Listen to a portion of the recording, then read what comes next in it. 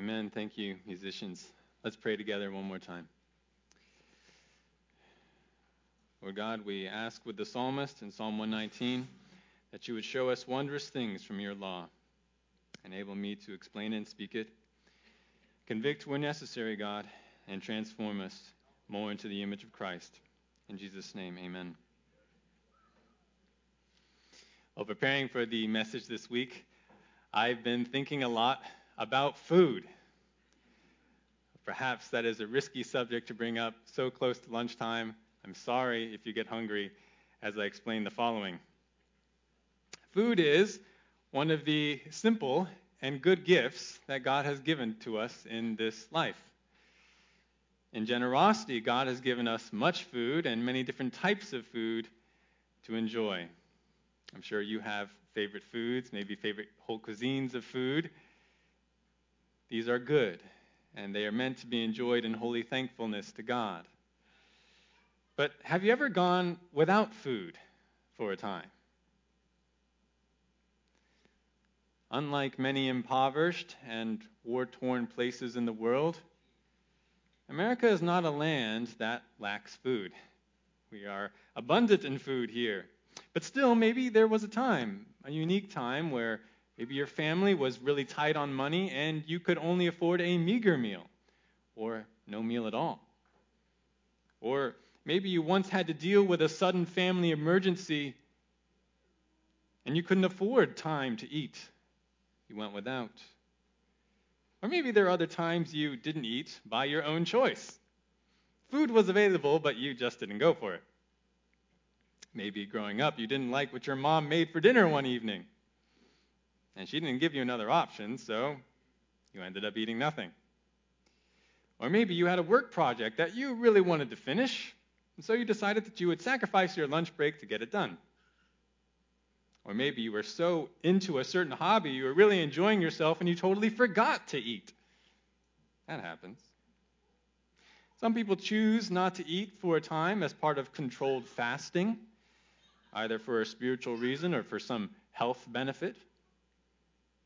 Other people skip meals due to an obsession with control and body image, becoming anorexic. There are a variety of reasons that people will not eat. But the effect of eating is generally negative for us, or the effect of not eating is generally negative and unpleasant for us as humans.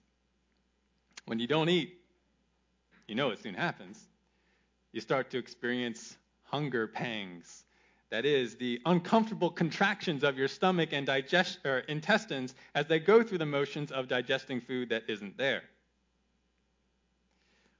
Or you soon start to become hangry. That is, you are irritable, even angry with other people because of your physical hunger. You may start to feel dejected, start to lose hope, start to feel like the spark has gone out of life because you're hungry.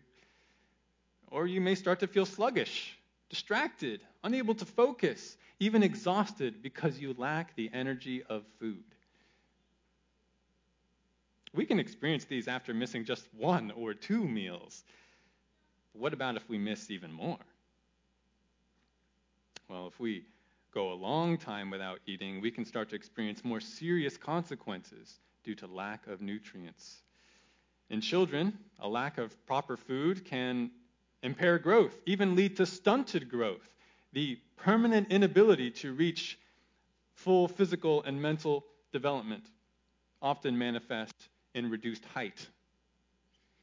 In both children and adults, lack of food can weaken the immune system and lead to various vitamin and mineral deficiencies that cause disease.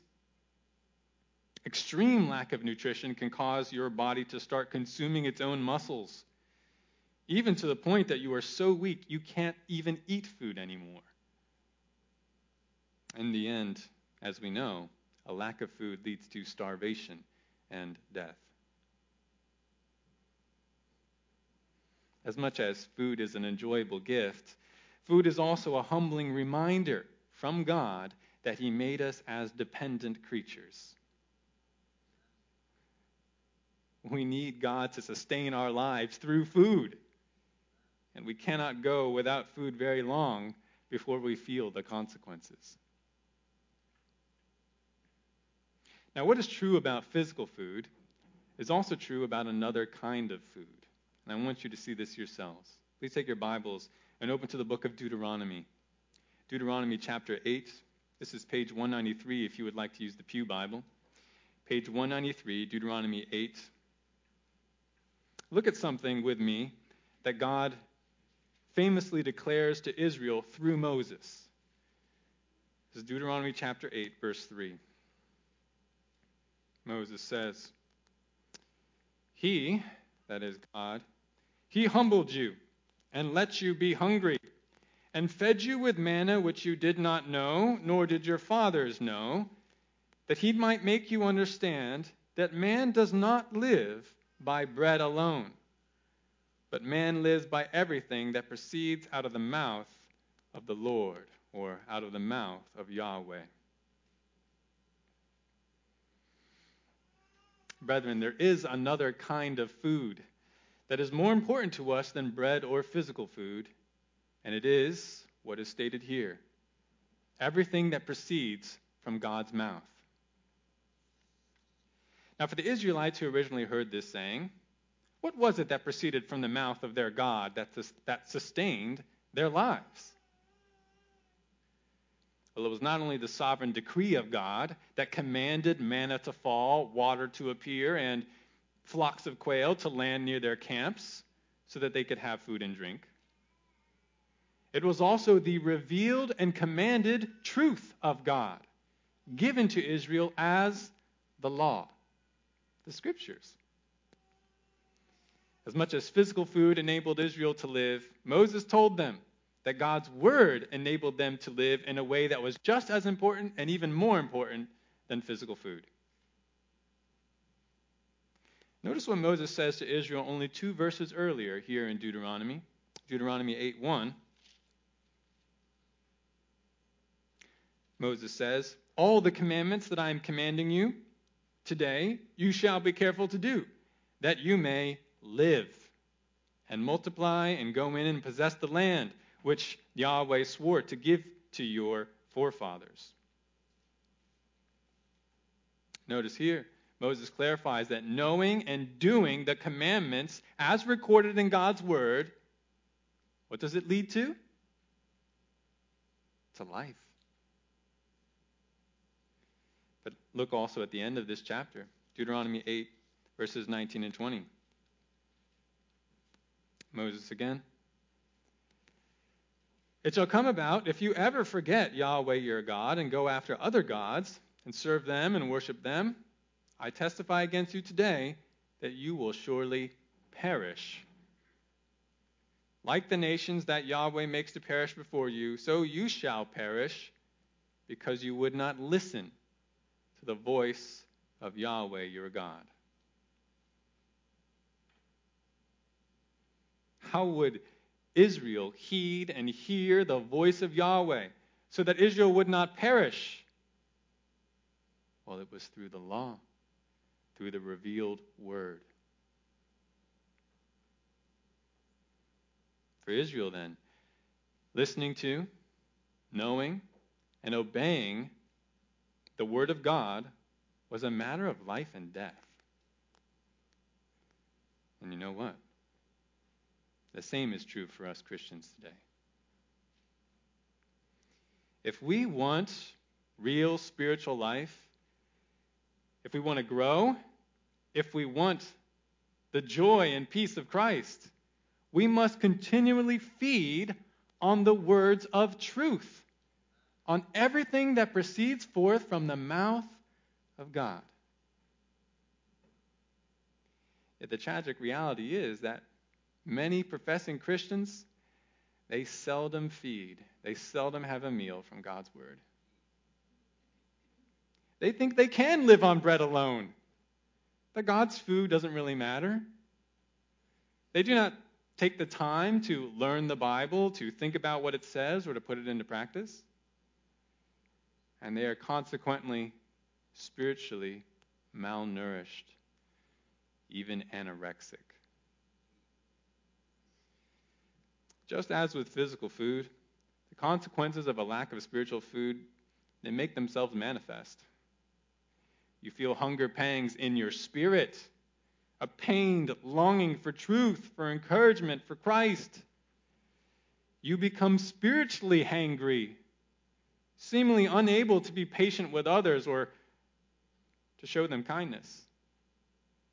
You lose hope, find yourself despairing during trials, unsure of how you will go on. You also feel spiritually lethargic, less motivated to pray, to serve others, to fellowship, to evangelize. Furthermore, as with physical hunger, long-term consequences of spiritual hunger are quite serious. You simply will not grow spiritually. You will become stunted in your spiritual growth. You'll become very vulnerable to sinful temptation, to false teaching, and even to outright apostasy. You could depart from the faith. You will lose the gains of spiritual muscle that you've already built up in your life. And ultimately, if you persist in this, you will experience death. Certainly in your relationships with other people, but perhaps even in your relationship with God.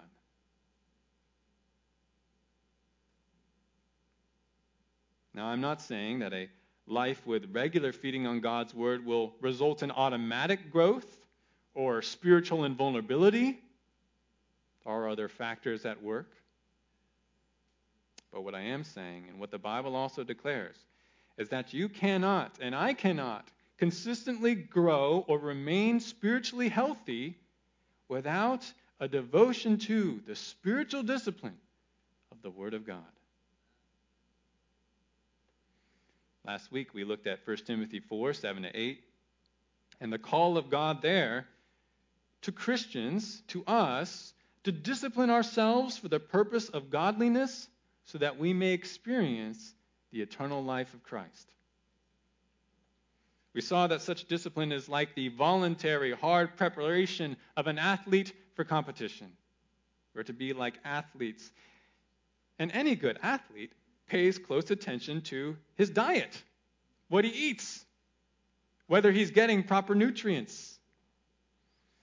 And in this way, not only does he sustain his morale and motivation for training, but he also maintains the life and energy to exert himself, both in the training and in the contest themselves. So we too must discipline ourselves to receive the proper spiritual diet of God's Word. After all, even amid the disruptions and difficulties of life, we usually make sure to feed ourselves physically. We are to do the same when it comes to feeding ourselves spiritually. We must embrace the mindset of commitment to feeding on God's Word and not go long times without a meal. The basic truth that I want you to get today is simple. If you want spiritual life and strength, you must eat. To encourage us in the pursuit of regular food from God's Word, I'd like us to consider what the Bible says as a whole regarding this topic. This means that rather than focusing on just one passage today, like I did last week, I'd like to bring to your attention a number of different texts in the Bible. And since I don't want you to get slowed down or lost when it comes to turning to these different passages, I've sought to provide all of the passages, most of the passages on the slides, so you can look there. You're welcome to turn in your Bibles as well. The title of the message today is Disciplines of Grace, the Bible, Part 1.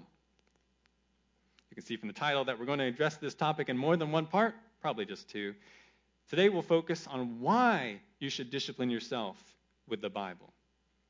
And next time, we'll talk about how. But this morning, we're looking at the why. I want to present to you four truths about the Bible that should move you to pursue the Bible as your necessary food. 4 truths about the Bible that should move you to pursue the Bible as your necessary food. And the first truth we'll look at is the most fundamental. Number 1, the Bible is God's special revelation. The Bible is God's special revelation. We Christians have come to know that the Bible is no ordinary book. And it's not merely a work of wise principles, moral teaching, and religious ideas made by men. Nor is it only a record about divine revelation, that is, a fallible report of how God made himself known to men in the past. No, the Bible itself is the divine revelation, even the very voice and breath of God. Consider how the Apostle Paul expresses this truth to his young protege, Timothy, and encouraging Timothy to remain devoted to the study of and proclamation of the Bible in 2 Timothy 3:16. 2 Timothy 3:16, you may know this verse well. 2 Timothy 3:16 says, "All Scripture is inspired by God and profitable for teaching, for reproof, for correction, for training in righteousness."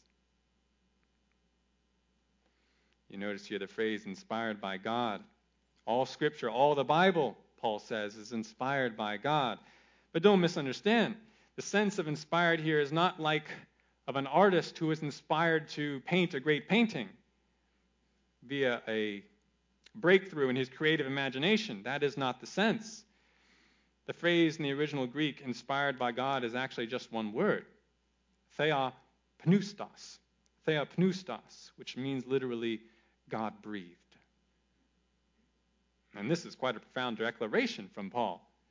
Paul says that all Scripture, even every word of Scripture, every word of the Bible is the very breath or word of God, which is why we call it the Word of God. It is his breath.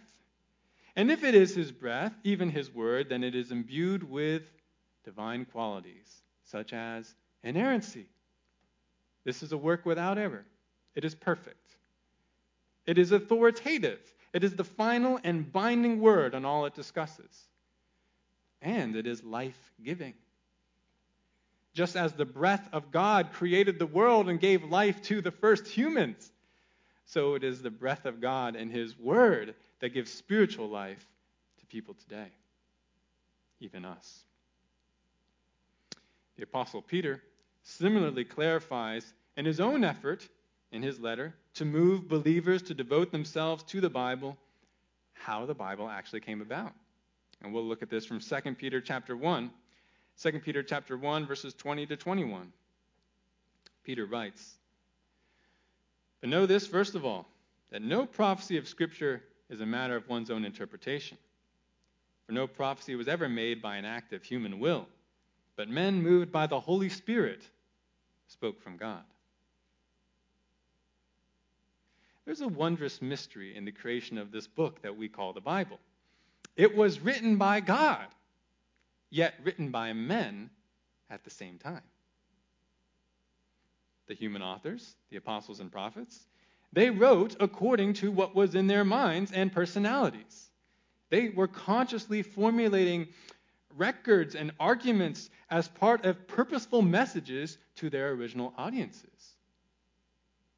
Their minds were engaged, yet it was God the whole time writing through the authors and prompting their thoughts and personalities to write his message to both the original audiences and us today. You see the phrase at the end of 2 Peter 1, verses 20 to 21, men moved by the Holy Spirit. More literally, the phrase in Greek is carried or borne along by the Holy Spirit. Much like a ship is borne along by the wind. We actually see the word used the same way in the book of Acts. The writers of Scripture were carried or borne along by the Holy Spirit to write exactly what God wanted them to write. And the message that God wanted them to write was not simply a message about God's moral rules or even God's way of salvation. It is a message or revelation of who God is, showing us through these God-breathed words God himself, so that we might behold, believe, and find life in him. Some of you know, not too long ago, we studied together the Apostle John's introduction in his gospel. And we saw these words at the end of that introduction in John 1:18. John 1:18, the Apostle John writes, "No one has seen God at any time. The only begotten God who is in the bosom of the Father, he has explained him." These words refer first and foremost to what Jesus did in his incarnation, coming in the flesh to the earth. He revealed God to his disciples and to the people of Israel in himself. Yet even now, though Jesus is ascended back to heaven, we still see him. Not through supernatural visions, and not with our physical eyes, but through the word he gave his apostles to speak about him and for him. And this is true of the Old Testament as well. All of the Old Testament and the New Testament, it is a revelation, or it is not only a revelation from God, but it is also the revelation of God. It is the unveiling of who God is, so that we may see him. We really could not come to know God without God specially revealing himself to us, even as we read earlier from Psalm 19 and as I prayed. We can see certain things about God from general revelation, from the heavens, from creation, from our consciences. But we need God himself to give us a perfect and purposeful word of revelation to see who he really is in full. And this is what God has provided in the Bible. And since this is what the Bible is, God's special revelation, should we not devote ourselves to it like it is something special? Will we take this precious word and this unveiling of God, God himself, and treat it of little account? Like something we will only get to if we do everything else we feel like doing first? Surely not. If we are to be motivated to pursue God's word as our food, we must remember, first of all, that it is God's special revelation to us. And special in the highest sense of that word. It is a truly profound treasure given to us from God. That's number one. But perhaps someone will say, yes, the Bible is God's word, but it's ancient and outdated. We have many other sources of more relevant truth and wisdom today to which we must give attention. Well, in response to that, let's look at a second truth from God's word about God's word. Number two, the Bible is our sufficient resource. The Bible is our sufficient resource. The Bible is not only inerrant and authoritative, it is also sufficient. It is completely able to guide us in living our lives and showing us God without any necessary supplement or correction from man. And to see this in one place, let's go back to 2 Timothy. 2 Timothy 3, verse 16, and consider what that verse and the next verse has to say on this issue. 2 Timothy 3, 16 and 17. All Scripture is inspired by God and profitable for teaching, for reproof, for correction, for training in righteousness, so that the man of God may be adequate, equipped for every good work. Notice several new details in these verses. Paul says, all Scripture, every Scripture is profitable, beneficial, useful. Now think about what that means. You mean even the sections about how to offer sacrifices in the book of Leviticus, those are profitable? Yes. You mean even the prophecies on judgment, or prophecies of judgment on nations that don't exist anymore, those are profitable? Yes. Even the sections where churches that are struggling with using miraculous gifts and need correction, even though those gifts have passed away and they fulfilled their purpose, even those are profitable for us? Yes. Though what's written in the different books of the Bible, they were written 2,000 years ago or more, and they deal with situations that are a little different than what we deal with, God says that they are still profitable for us, and in multiple ways. 1 Timothy 3:16, they are profitable for teaching, for showing us what is the right way.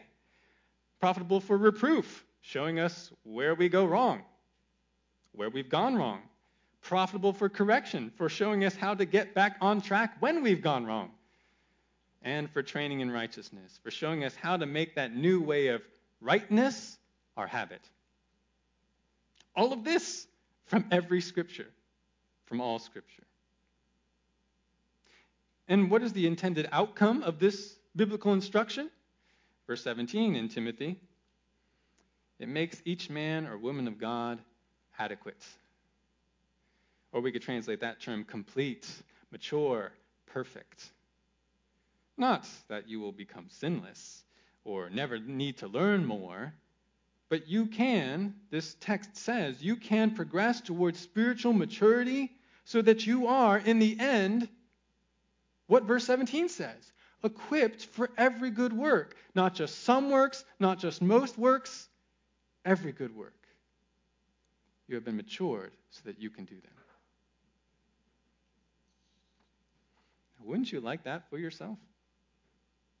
Wouldn't you like to become spiritually mature and full of ability and delight in doing every good work from God? If you're a Christian, I hope the answer is yes. Well, guess what? That can happen. But only if you will devote yourself to the sufficient God-breathed word. Other New Testament scriptures similarly emphasize the sufficiency of what God has given us in the Bible. Another one is 2 Peter chapter 1, verses 2 through 4. 2 Peter chapter 1, verses 2 through 4. This is going to have to be in multiple slides. Grace and peace be multiplied to you in the knowledge of God and Jesus our Lord, seeing that his divine power has granted to us everything pertaining to life and godliness. How is that? Through the true knowledge of him who called us by his own glory and excellence. For by these he has granted to us his precious and magnificent promises, so that by them you may become partakers of the divine nature, having escaped the corruption that is in the world by lust. Do you want to become partakers, participators, imitators of the divine nature? Do you want to escape the deceitful corruption of the world? Do you want to experience God's power for all of life and godliness? Well, it comes, Peter says, through the true knowledge of Jesus Christ. Well, where do you find that knowledge? Where do you see Jesus revealed? Well, in his word, of course. That's what God has given us. In Colossians 2, verses 2 through 3. I don't have this one up there. Just paraphrasing here. Paul adds that the one who comes to understand Christ according to God's word finds in Christ, quote, all the treasures of wisdom and knowledge, unquote. This means there is nothing fundamental for life and godliness that you're going to find outside of Christ and outside of the Bible. If it's truly good and necessary, you already find it in him and in his word. And if you don't find it in him or in his word, it's not truly good or necessary.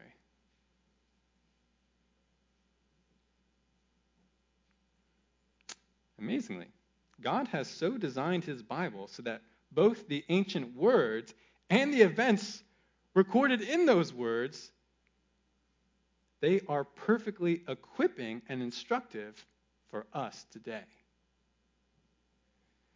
Consider what Paul says in Romans. Romans 15, verse 4. Romans 15:4.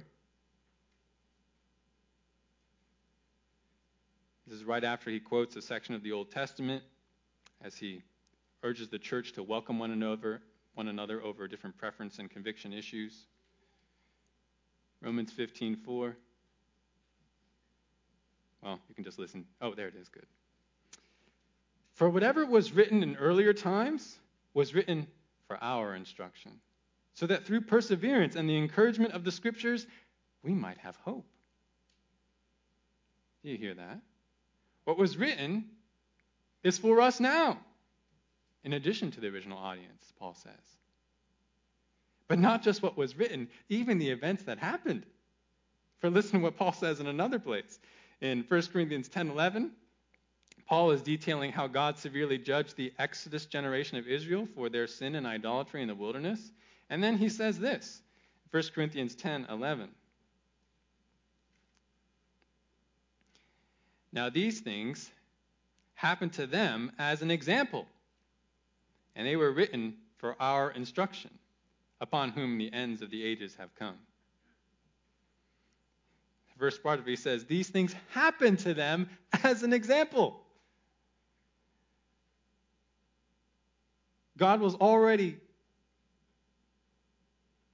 in his mind, knowing that this would serve as an example for generations many years after, an instructive example. And of course, the record about them was also written for the instruction. So consider from both these verses, Romans 15:4 and 1 Corinthians 10:11, Paul is talking, in the case of his original audience, about events and words that took place at least 1,500 years before they were living. 1,500 years. Yet he says that is instructive for you now. And the same thing is true for us about the Old Testament and the New Testament, even though we're another 2,000 years beyond. All that was recorded in the Bible, it was written for our instruction, even today. Which means that it is an ever-relevant word, an ever-fresh word, an ever-sufficient word. And can't you testify of this experientially? Maybe from your own Bible reading or from a sermon that you heard. As you read it or as you hear it explained, something ancient, some ancient event, some ancient word, and then you say, wow, this is so relevant for my life. This is exactly what I needed to hear or read. That's because this is a timeless book. This is a special book from God. It is a sufficient book. So, Christian, realize whatever you need to live righteously and wisely has already been provided for you in the Bible. So should you not devote yourself to it? It's like a one-stop shop in terms of your spiritual life. Should you not resist the temptation to seek out competing wisdom or lesser wisdom? Not that everything outside the Bible is evil, but it just doesn't compare. And shouldn't you make sure then that you don't miss out on this supreme revelation that you've been given? Because the Bible is God's special revelation and our sufficient resource, we should pursue the Bible as our necessary food. But more than pointing out to us in the Bible how we ought to value his word, why it's worthy of our esteem, God directly commands us to seek it, to pay attention to it, and to put it into practice. And of course, God will hold us accountable for his commands. Here then is the third truth about the Bible that should move us to pursue it as our necessary food. Number 3, the Bible is our commanded priority. The Bible is our commanded priority. Look now at what the Apostle Peter writes in 1 Peter chapter 2, verses 1 to 3. 1 Peter now, not 2 Peter. Peter is writing here to persecuted believers. 1 Peter chapter 2, verses 1 to 3, he says this. Therefore, putting aside all malice and all deceit and hypocrisy and envy and all slander, like newborn babies, long for the pure milk of the word, so that by it you may grow in respect to salvation, if you have tasted the kindness of the Lord. Can God get any more direct? We're even seeing here another food metaphor like what we saw earlier. God says through Peter, you dear afflicted believers, you need to long for the holy food of the Bible like a newborn baby desires and cries out for milk. Now, do you need to teach a baby to desire food or milk? I'm sure our parents can answer very emphatically, no, you don't. It comes naturally. They cry out for food. Therefore, in some ways, it shouldn't even be a question of whether believers will desire the Word of God or not. If you're a child of God, you should automatically long for the food that your Heavenly Father provides. You would think. But even we Christians can forget what the Word actually is. We can get distracted. We can devalue it. So we need to remind ourselves what the Word is, how much we need it, how good it tastes in the kindness of God, so that we do desire it again and repeatedly. But Peter isn't the only one in the Bible who passes on a command to devote ourselves to God's Word. Let's look at another example in Colossians 3:16. Colossians 3:16. We did look at I mentioned another verse from this letter. Recall that the letter of Colossians is written to believers, written by Paul to believers, exhorting them to hold fast to their supreme and sufficient Savior, and not be taken in by false teaching that Christ or his revelation is lacking something. And then Paul says this in Colossians 3:16. Let the word of Christ richly dwell within you, with all wisdom, teaching and admonishing one another, with psalms and hymns and spiritual songs, singing with thankfulness in your hearts to God. So do you hear the command from God via Paul here? He says you are to so love, take in, and apply the Word of God in your lives so that it not only dwells in your heart like a permanent member of the household, but it also overflows from you in encouragement and instruction to others. You can even see the supremacy and sufficiency of Christ reflected in this command, because notice Paul says, with all wisdom, teaching, admonishing one another. We can only teach and admonish with all wisdom if we have in fact received all wisdom, which we have in Christ, in the Bible. So considering the second command, Colossians 3:16, ask yourself, does the word of Christ richly dwell in your heart? Richly dwell. Do you know it? Do you love it? Are you thinking about it? Talking about it? Is your heart like a sponge that is so saturated with the Word of God that if squeezed, it would leak out the Bible?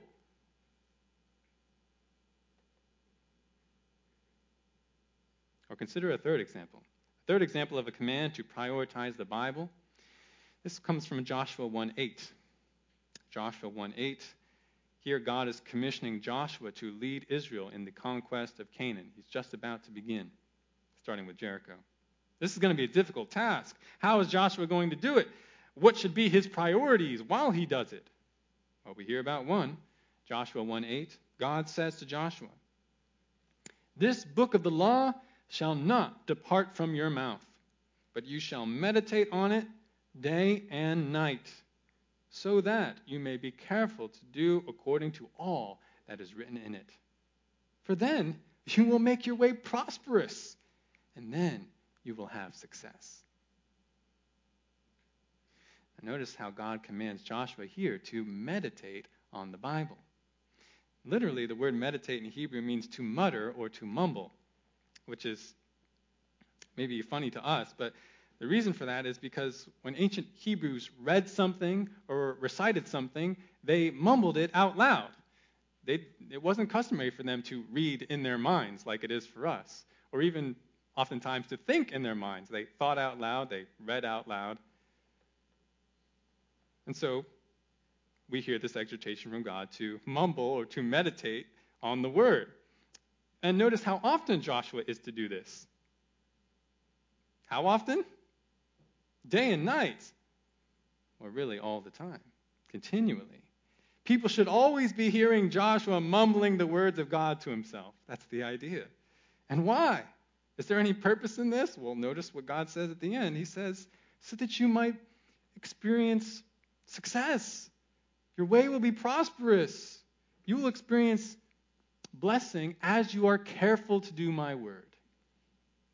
So kind of like two purposes there, tiered. So that you'll be careful to do it, and you'll experience blessing because of it. Now, someone might say, well, Joshua was a leader. I'm not a leader. I don't need to do what he does. To that I say, come now. What's good for the goose is good for the gander. As we saw in 1 Timothy 4, verses 7 to 8, leaders are to be examples for the rest of God's people. And if leaders should devote themselves to God's word, so should the followers. And besides, do followers not need to be careful to follow God's word? Do they have no interest in finding blessing and spiritual success? Surely the answer is no. The command from God to Joshua applies to us all. We could bring up other examples in the Bible where God commands us to seek his word or provides positive examples of those who do so. But even from these three, we can see that the Bible is indeed our commanded pursuit. And so you got to ask yourselves, is that a command that you obey? Is your obedience in this area evident in the way you prioritize your life and your time? And again, not with that bare minimum mindset. That's not what an athlete does. But the one that looks to maximize benefit.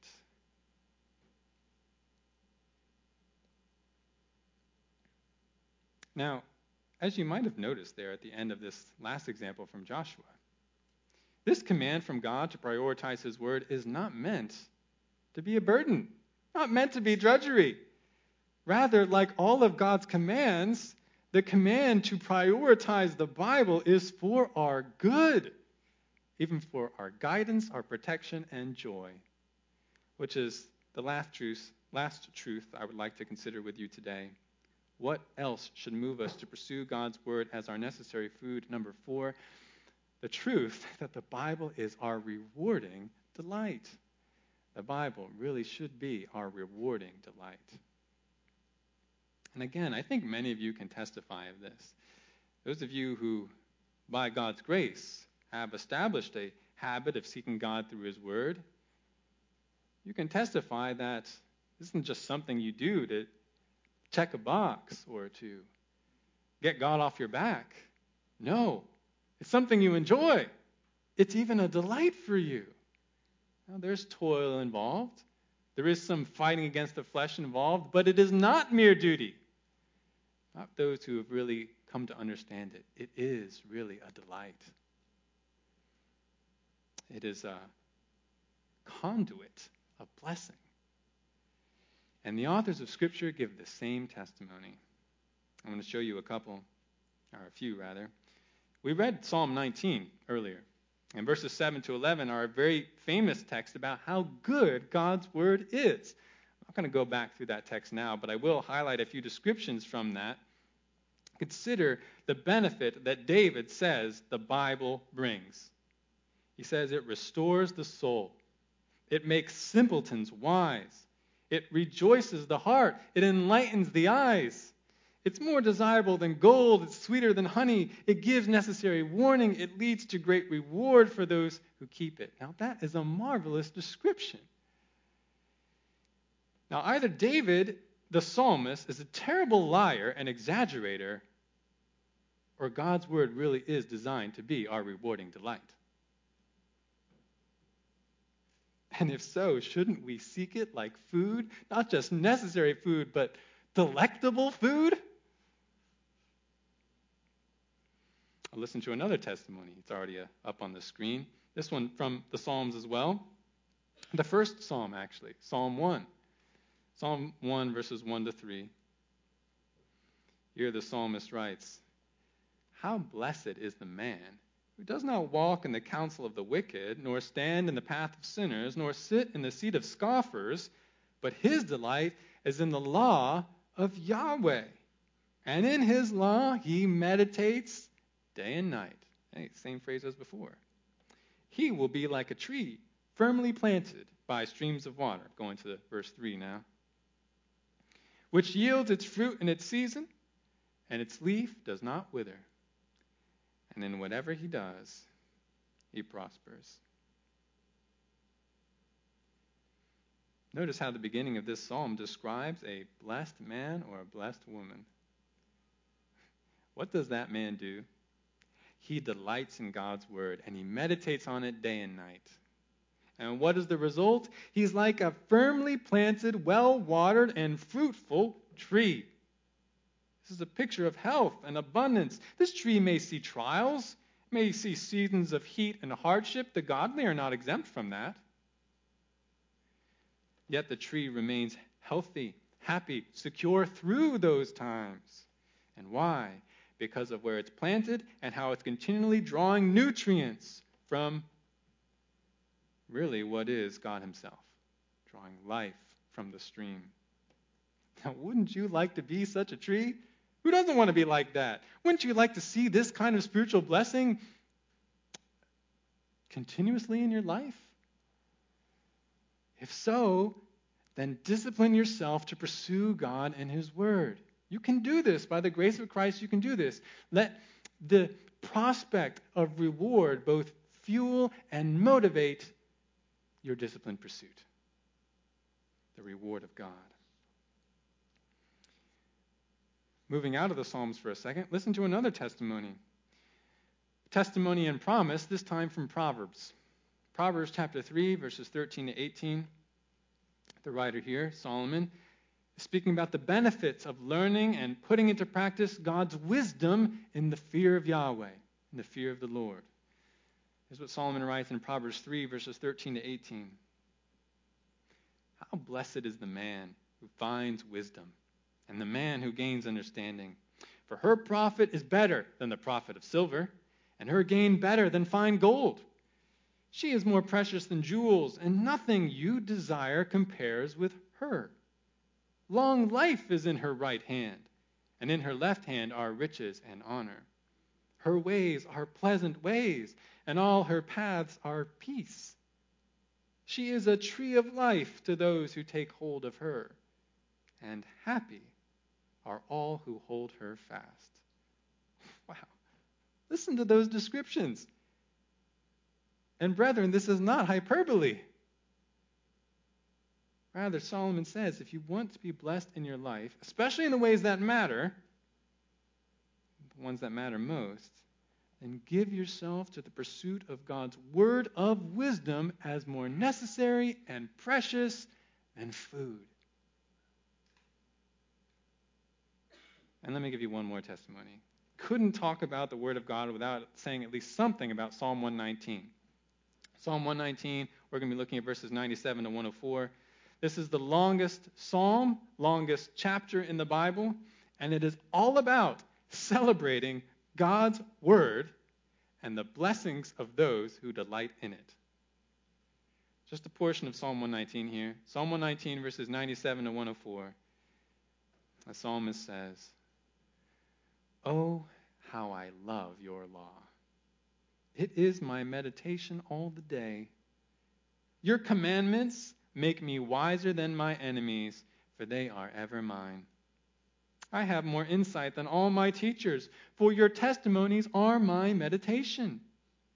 I understand more than the aged, because I have observed your precepts.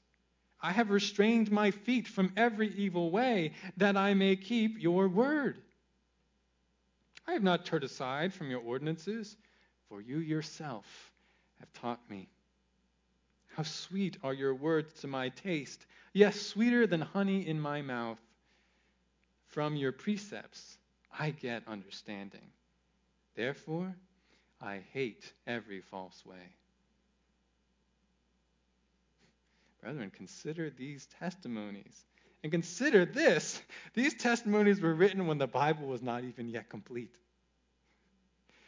The psalmist, Solomon, David, they were describing how delightful the Old Testament is, the portion that was complete by their time, especially the books of Moses, with which we sometimes struggle.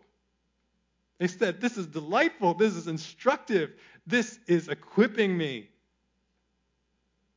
How much more delightful should the Word of God be to us now who have the revelation completed, who have Christ and his salvation fully revealed to us? It was true for these original authors, but it's even more true for us. So, Again, ask yourselves, as the Spirit is really asking you, is the Bible your rewarding delight? Can your heart declare, like what we've just read, how good God's Word is, and how sweet it is to your soul, how rewarding it is to you?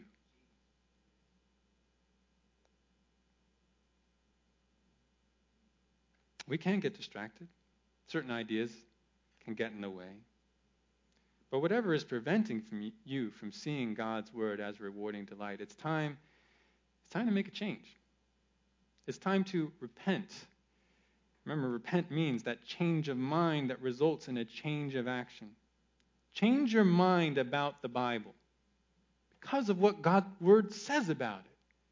And let that change the way you treat the Bible in your life. Believe God and let God's Word lead you in the blessed way. Let it guide you amid life's difficulties and disturbances, its uncertainties. Let it guard you from sin, temptation, and false teaching. And let it even show you God and transform you by the beauty of Jesus Christ. There's one other scripture I want to share with you today, and that's 2 Corinthians 3:18. 2 Corinthians 3:18. In the context of this verse, the Apostle Paul is describing to the Corinthians his motivating joy as a minister of the word, even the gospel of Jesus Christ. Paul says that this, in the context, this is a joy that enables Paul to proclaim Jesus' word even amid the labor of ministry, the pain of persecution, and the heartbreak of betrayal. He experienced all of those. And more specifically, next to these verses, Paul contrasts the ministry of the Old Covenant with the ministry of the New Covenant. The Old Covenant, Paul clarifies, it revealed the glory of the Lord, but as through a veil, even like the veil Moses wore after communing with God and then speaking to the Israelites. They couldn't handle Moses' bright face, so he wore a veil. In contrast, Paul says of Christians now in 2 Corinthians 3:18, but we all, with unveiled face, beholding as in a mirror the glory of the Lord, are being transformed into the same image from glory to glory, just as from the Lord, the Spirit.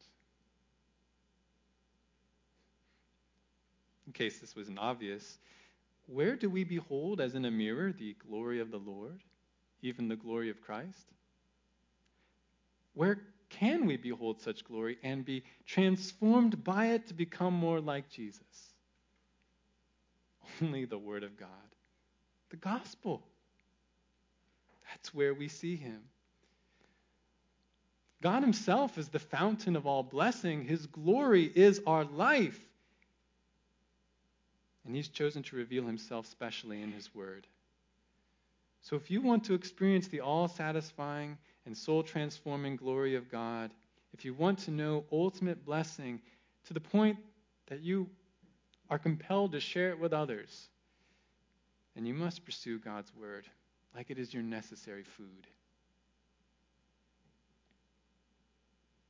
We could say more, of course, but are these, what we've looked at today, not sufficient reason from God to pursue the Lord diligently, even desperately via his Bible? Being more concerned to feed on God and his truth than we even are to secure physical food for ourselves. After all, brethren, as we saw, the Bible is God's special revelation. The Bible is our sufficient resource. The Bible is our commanded priority, and the Bible is our rewarding delight. Do you believe that?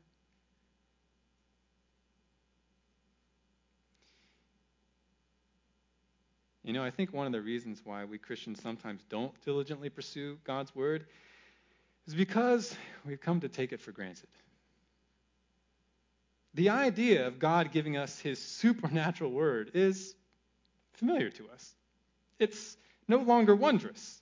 It's old news, even a contemptible truth. When we think this way, we are very much like the ancient Israelites in Numbers 11, who grew contemptuous, get this, of the special manna that God was providing them from heaven. This was a delicious and miraculous food that was sustaining the Israelites' very lives in an otherwise bleak and deadly wilderness. That is a food to be valued. That is a food to be thanking God every day for. But what did they do? Astonishingly, a good portion of Israelites not only took this food for granted, but they complained about it to God. And they asked him for something else. May we not be like these Israelites who ultimately despised God's food and displeased God. But may we instead remember just how awesome and necessary the food is that God has provided us. May we no longer complain about this food or try to ignore it, making ourselves spiritually malnourished. Rather, may we diligently gather it up, feed on it, and enjoy it with thankfulness.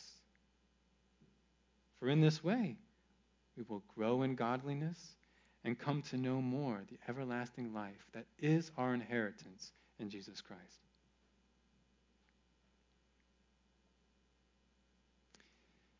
Now, this week, we've only briefly looked at the why of feeding on God's Word. Next time, we'll take a look at the how the Bible itself tells us to pursue God's Word. And we'll get very practical about how you can make the pursuit of God's truth a regular and rewarding reality in your life. But for now, let's close in prayer.